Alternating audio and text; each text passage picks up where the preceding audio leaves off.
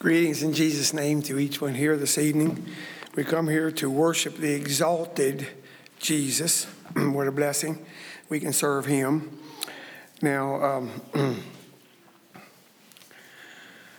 life has a lot of aspects to it. And thank God for us as Christians, we want to serve Jesus every day. And I don't think any of you have been taken captive and said, for $1 million, you can have him back. I don't know if your children or somebody close to you would be taken captive. And they say, look, I want a ransom for that child. What would you pay? What would you pay? Where you like to say it's a reasonable figure, like $1,000 should be enough. Even though they're worth more than that to us. But you'd want them back. What if they ask like $50 million? And what would you do?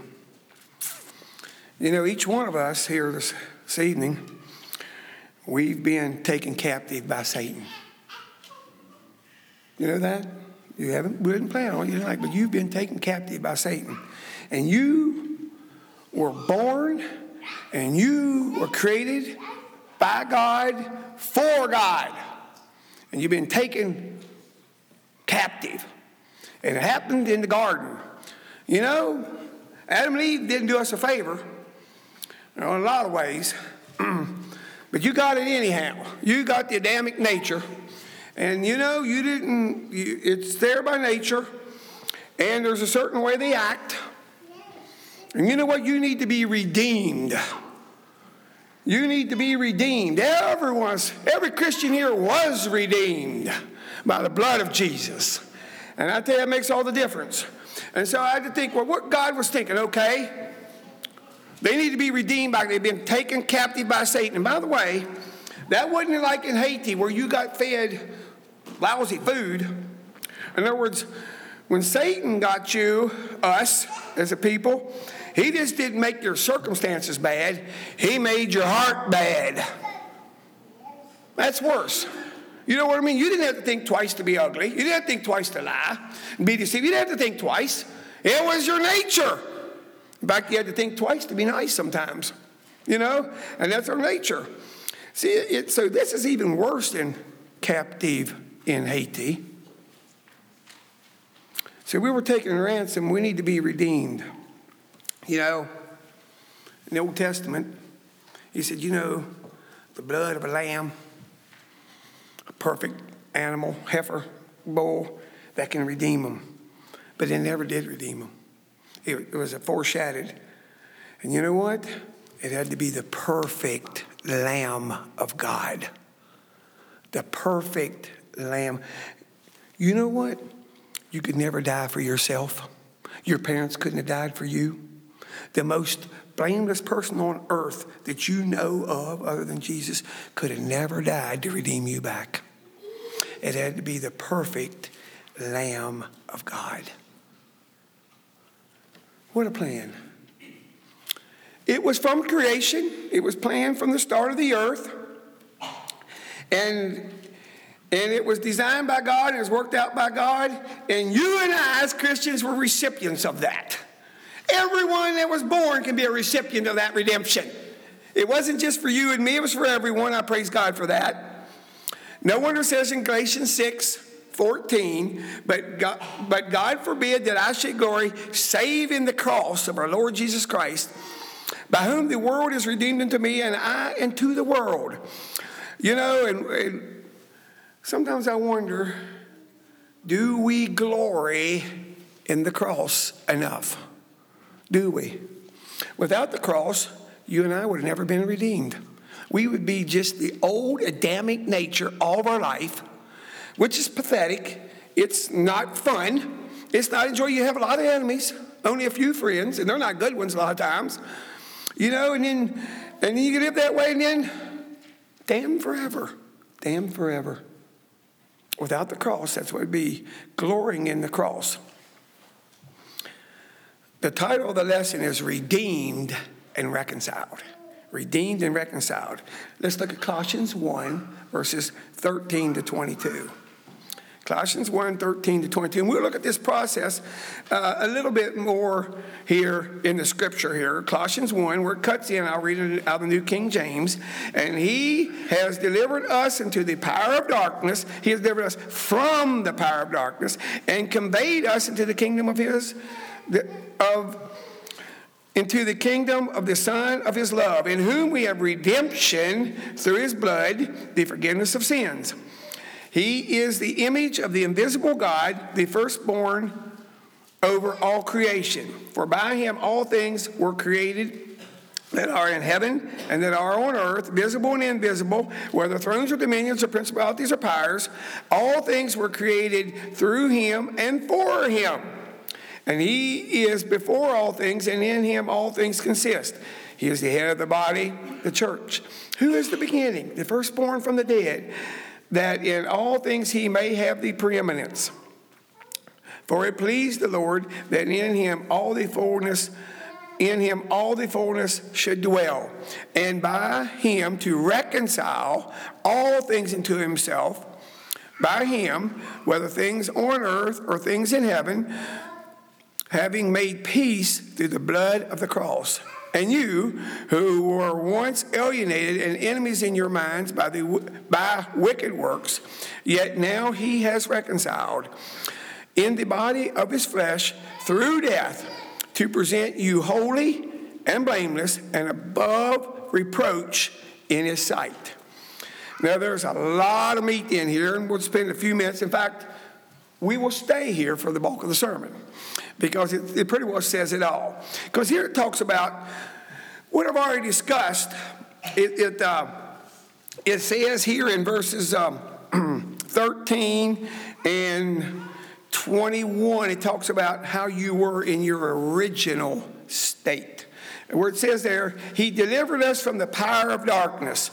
And that's very true. You know, darkness is just desponding, decrepit. We don't know where we're going. We don't know what's going to happen next. And we haven't figured things out. We can't figure things out in darkness. It's part of darkness. And the evil people still love darkness. And there's a lot of evil in darkness. And you know what? Every last one of us, before we come to Jesus, we're people living in darkness. You might have thought you knew a lot, but you didn't. And far spiritually, we didn't without Jesus. Verse 21. And you who were once alienated and enemies in your minds by wicked works. You know, it's incredible to think and be reminded of how our sin was viewed by God. I don't think we think of that about that very often. Alienated. Enemies. Sounds pretty strong? That's where we were. That's exactly where we were. I find it kind of eye-opening. Keep your finger in Colossians, but we'll go back to Romans 3. It describes these type of people. And you know what I had to think? Most Christians don't think about this. This is where God views a sinner. Romans 3, cutting in at verse 9. What then? Are you better than they? Not at all. For we have previously charged both Jews and Greeks that they are all under sin. No wonder it says in verse 23, for all have sinned and come short of the glory of God. That's where we were. Point blank, all of us were sinners. Oh, so we were all at the same place. That's correct. Jew and Gentile the same. When it come to needing Jesus, we were all the same. And I'm glad that God viewed it that way, because that gave us the same provision that everybody has had. Verse 10. As it is written, there's none righteous, no, not one. Outside of Jesus, it don't matter how good they are. And I've heard, oh, that child's a good child. Outside of the Lord, there's not such a thing as a good sinner. They're a lost sinner. Outside of Jesus, everyone that comes to the age of accountability is a lost sinner. That's where we all were. In fact, you know, when we think about sinners, it just makes us thank the Lord for Jesus. Because, we don't have to be those that are living in sin. We don't have to be those that are not righteous, they're not righteous. We have the righteousness of Jesus. He said, but look, he goes on to describe him. There is none who understands outside of Jesus. There is none who seeks after God. They are all turned aside. They have together become unprofitable. There is none who does good, no, not one. Even the goodness of a sinner is filthy in God's sight. We got to remember that. There's no good in a sinner. And that's the way we were without Jesus. Their throat is an open tomb, and their tongues, they have practiced deceit. These people will try to cover up their sin.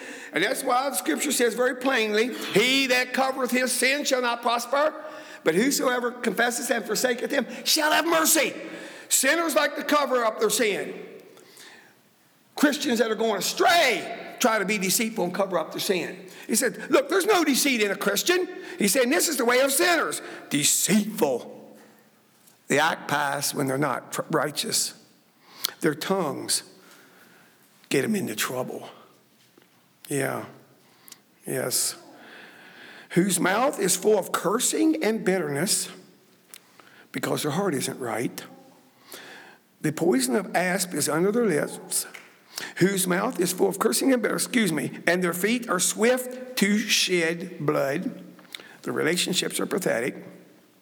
Destruction and misery are their ways, and the ways of peace they have not known. There's no fear of God before their eyes. Now we know that whatsoever the law says, it says to those who are under the law, that every mouth should be stopped, and all the world may become guilty before God. Therefore, by the deeds of the law, no flesh will be justified in his sight. For by the law is the knowledge of sin. But now the righteousness of God apart from the law is revealed, being witnessed by the law and the prophets. Even the righteousness of God through faith in Christ, in Jesus Christ, to all who and on all who believe, for there is no difference. And I praise God, we can have the righteousness of God. That is what we're commemorating this evening. When Jesus died for our sins to redeem us by his blood, we have the righteousness of God. This is not a description of a saint. This describes a person without the Lord. And thank God, hopefully we didn't fit everything that's said here. But all too often we fit in with all too much.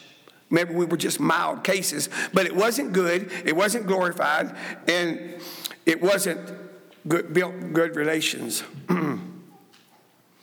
There is so much in the scripture that describes us as sinners. I think it was so we got the point that we were sinners. We were decrepit. We were alienated. We were enemies. But praise God, we don't want to stay there because we didn't stay there. As Christians, we didn't stay there. Well, the next point in Colossians is it talks about the exalted Christ. And Bradley read about that in devotions, which was very good in verses 15 to 19, where it says, he is the image of the invisible God, the firstborn of all creation. Isn't it wonderful that God didn't say, okay, I'm up in heaven, and you got to figure me out. You got to look at creation, and then you got to figure me out. Because it'd be pretty tough to figure out God. Now, we know he's orderly. We know he's merciful. We know he's compassionate, but you don't always see that in creation. When I see animals, I don't always see this kind of stuff manifested. But you know what he said? I'm going to send Jesus. And you can see him. When you read your Bible, you can see Jesus. You get imagery, if you want to. And you can imagine all kinds of wonderful things that Jesus was. He was so compassionate, Thank you for your. And you can see Jesus, God in the flesh. And that's amazing to sit there and say, you know what? You just don't have to see Jesus in nature. Look at him on earth when he walked on earth. That's God. the invisible God become visible in Jesus. And what a tremendous blessing. And then it says he is the head of the body of Christ. And he's the head. And he says, okay, when I come, you know, they're going, when we accept Jesus, he said he becomes the head. He is our top priority. You know, I was just talking to somebody today, and they were talking about prioritizing. And you know what? So many times it's easy. Yeah, I don't know if that isn't the right word. It would be nice. Thank you. That it's easy for our priorities to get mixed up. Have you ever noticed that what happens on Saturday and even Saturday evening? It used to be, you know, people prioritize Sunday and worship. You know what? It showed through the week. And it showed through the week also when they prioritized Jesus, that Jesus was first. They woke up with Jesus. They read his word. They loved it. They didn't want to start a day without Jesus. And so, you know what? Even if they didn't have much time, you know what? They prioritized Jesus. You know why? Jesus was the head of their life. See, if he's going to be the head of the church, he has to be the head of your and my lives. Thank you. Thank you. Appreciate that. Yes, he's the head. What a tremendous blessing. An exalted position. And what a tremendous blessing that is, that he is the exalted God. And so he's to be reverenced. See, he was that before he come to earth, and he is definitely that way after he left and went back to heaven. But then it talks a good bit here, and we want to look at that for a little bit. The means of the great provision for us for redemption. Verse 14, where it says, in whom we have redemption through his blood, the forgiveness of sins.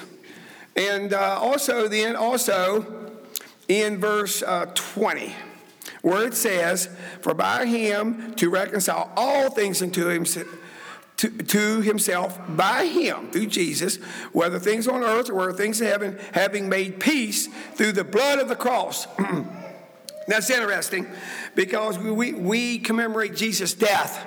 But if Jesus died and did not shed his blood, you would not be redeemed. It's his sacrificial death.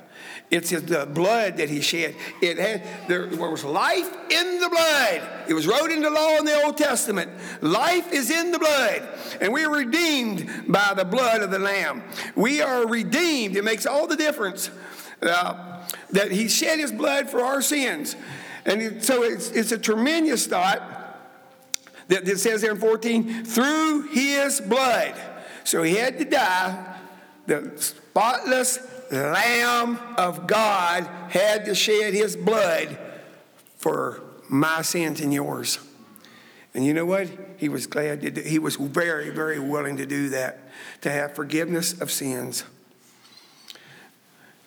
It's just a God divine thing to realize that we can ask for forgiveness of sins. We don't deserve it. Remember, we were alienated and enemies. We deserve that. But we don't deserve this. And yet, he come and he died and shed his blood because he wanted us reconciled to him.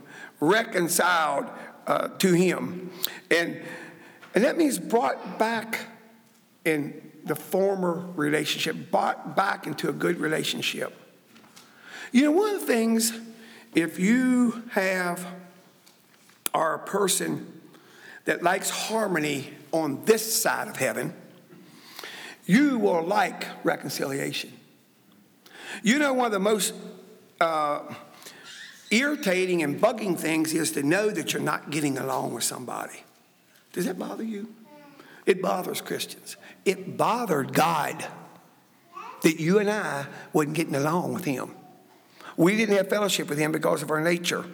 Because it says, and that's why he said, look, his blood is going to be shed if in by faith, if you accept that atoning work of Jesus, you know what? Your sins are forgiven. That's amazing. I'll just say it. That is just amazing. He said, look, okay. So he looks down And you know what? He can see our lives, and he can see the blood of Jesus. You can see the blood of Jesus, and your sins are beneath the blood. Too many people let the sins of their past drag them down in the present. And God says they're forgiven if you have asked for forgiveness, okay? He can. Now, I know there's sowing and reaping. God's always promised that. But you don't have to let the sins of your past drag you down the present. Amen? I'm telling you, friends, we are redeemed and we're reconciled and we can live above the sins of our past. I praise God for that. Because if we're honest, our past was not what it should have been. But our present situation can be, we can be positionally reconciled to God, meaning having a close relationship with God. You and I, as mortal human beings, having many sins in our past, can have them beneath the blood and can have daily fellowship with God. And that's because of the sacrifice that we're commemorating this evening. The blood of Jesus. Oh, how beautiful. Yes, having made peace through the blood of this cross. You know, people trying to get peace, and there's peace contracts and peace covenants and peace whatevers. And you know what? There is no peace without Jesus. The world can want to have peace, and there is no peace without Jesus. But I praise God, with Jesus, there's lots of peace. Now, the devil tries to disrupt our relationships with each other and with him, with God. He tries to. So he tempts us in many ways. But I praise God when our sins are beneath the blood, not just initially, because some of you have been Christians for 30, 40 years. It has got to be made current. We've got to stay current on this forgiveness, atoning work of Jesus. This reconciliation, words we were redeemed, but you know what? We need to be reconciled and stay reconciled. And what a tremendous blessing. You could have sinned yesterday, and you may have. It don't take that many, me to go back in my mind, that many weeks to know that I have sinned. But praise God, I can be forgiven, and I can be reconciled back to Jesus. And that's beautiful.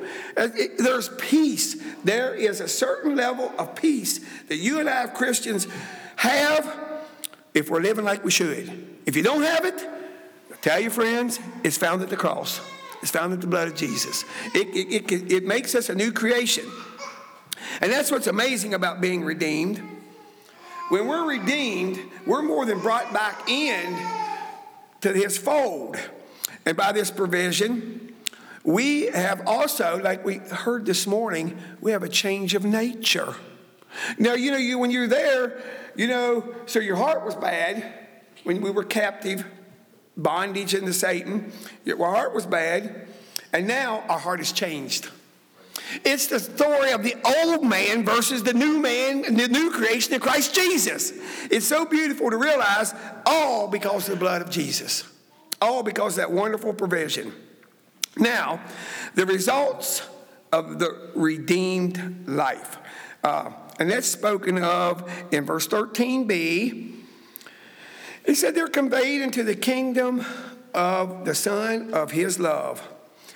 And that's what we're talking about. We live in a worldly earth. We live in an earthly, worldly environment. I wouldn't say kingdom, it's a nation, but it's not a kingdom because we aren't captive into the kingdom of this world. Not as Christians we are. We're delivered from that. And we are a kingdom, we are transferred to the kingdom of God. And that makes all the difference in lordship, in priorities, in the peace we have. And so the way we think, he's priority, he's preeminence in our life. It changes everything. It's wonderful. 22b also says, to present you as his children, the ones that have accepted his redemption and reconciliation, to present you holy. These saints love holiness. They can't get too holy. I've heard somebody, oh my, he's so holy. Well, I hope they can say that about you. So holy. Can't get too holy. We can get too worldly. We can get too carnal. But really, can we get too holy? Yes. The song goes, more holiness give me. That's where we're at. Yes. Holy and blameless and above reproach in his sight. Now that is above comprehension. Now we can be there, but I'm not sure we can really comprehend that blameless. So he looks down at your life and says, she's blameless. Mean walk perfect? Not a chance. Okay. But their sins beneath the blood. Yes, it's what he died for. He died so that you and I can be blameless. Yes, that's how he has fellowship with us. That's how he walks with us. You know, and it's there. It's free for the taking, but it costs you everything. It's free for the taking, but it costs you everything. Your whole self. Your whole self. It's wonderful. It's what a blessing.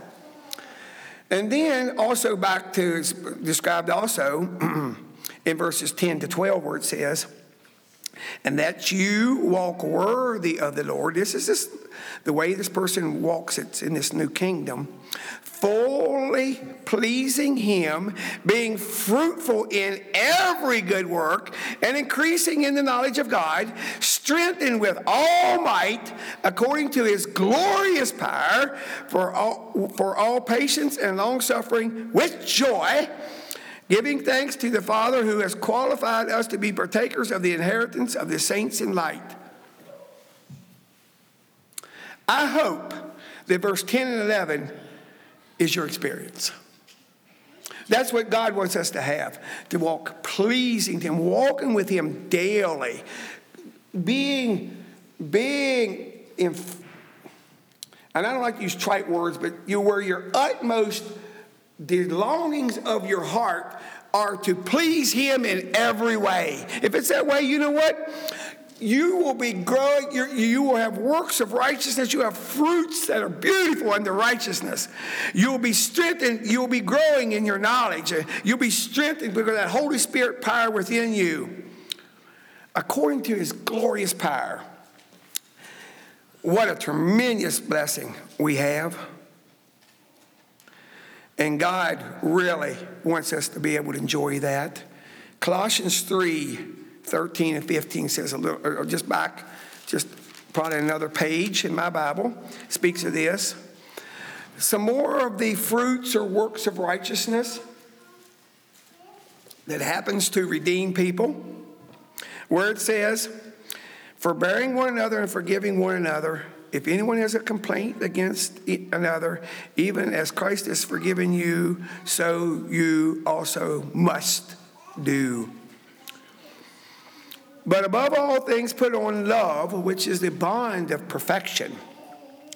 And let the peace of God rule in your hearts, to which you also were called in one body, and be ye thankful. I hope the message here this evening has made you much more thankful for Jesus. Because when you think about your real position before him, before you was a Christian, we have a lot to be thankful for. That's a decrepit walk. And you know what? If Jesus wouldn't have provided redemption for us, we would still be in bondage of Satan.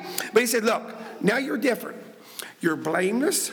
You're walking pleasing to God. But he said, you know what that's going to show? You will always remember the price of your redemption. You must always remember the price of your redemption. You've been redeemed, but it's the highest price that heaven could give. I'll tell you, it was the highest price. You were redeemed, and you know what? You were forgiven when you didn't deserve forgiveness. And you know what? That's what you do for your brothers and sisters. He says, look, you aren't the kind that's hard to get along with anymore.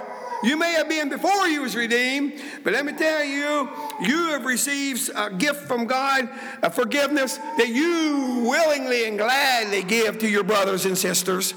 You know, and they can cross your path. They can say ugly things to you, and that may have happened to you. You probably can remember how recently it has happened, but you forgive them because Jesus forgave you, and you say, you know what?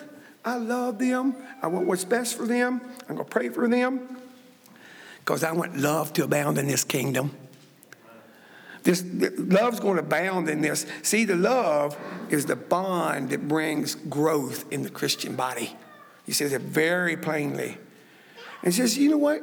You operate in this realm of forgiveness and being redeemed and reconciled to God and reconciled with one another, which we must be if we're going to commune worthily this evening.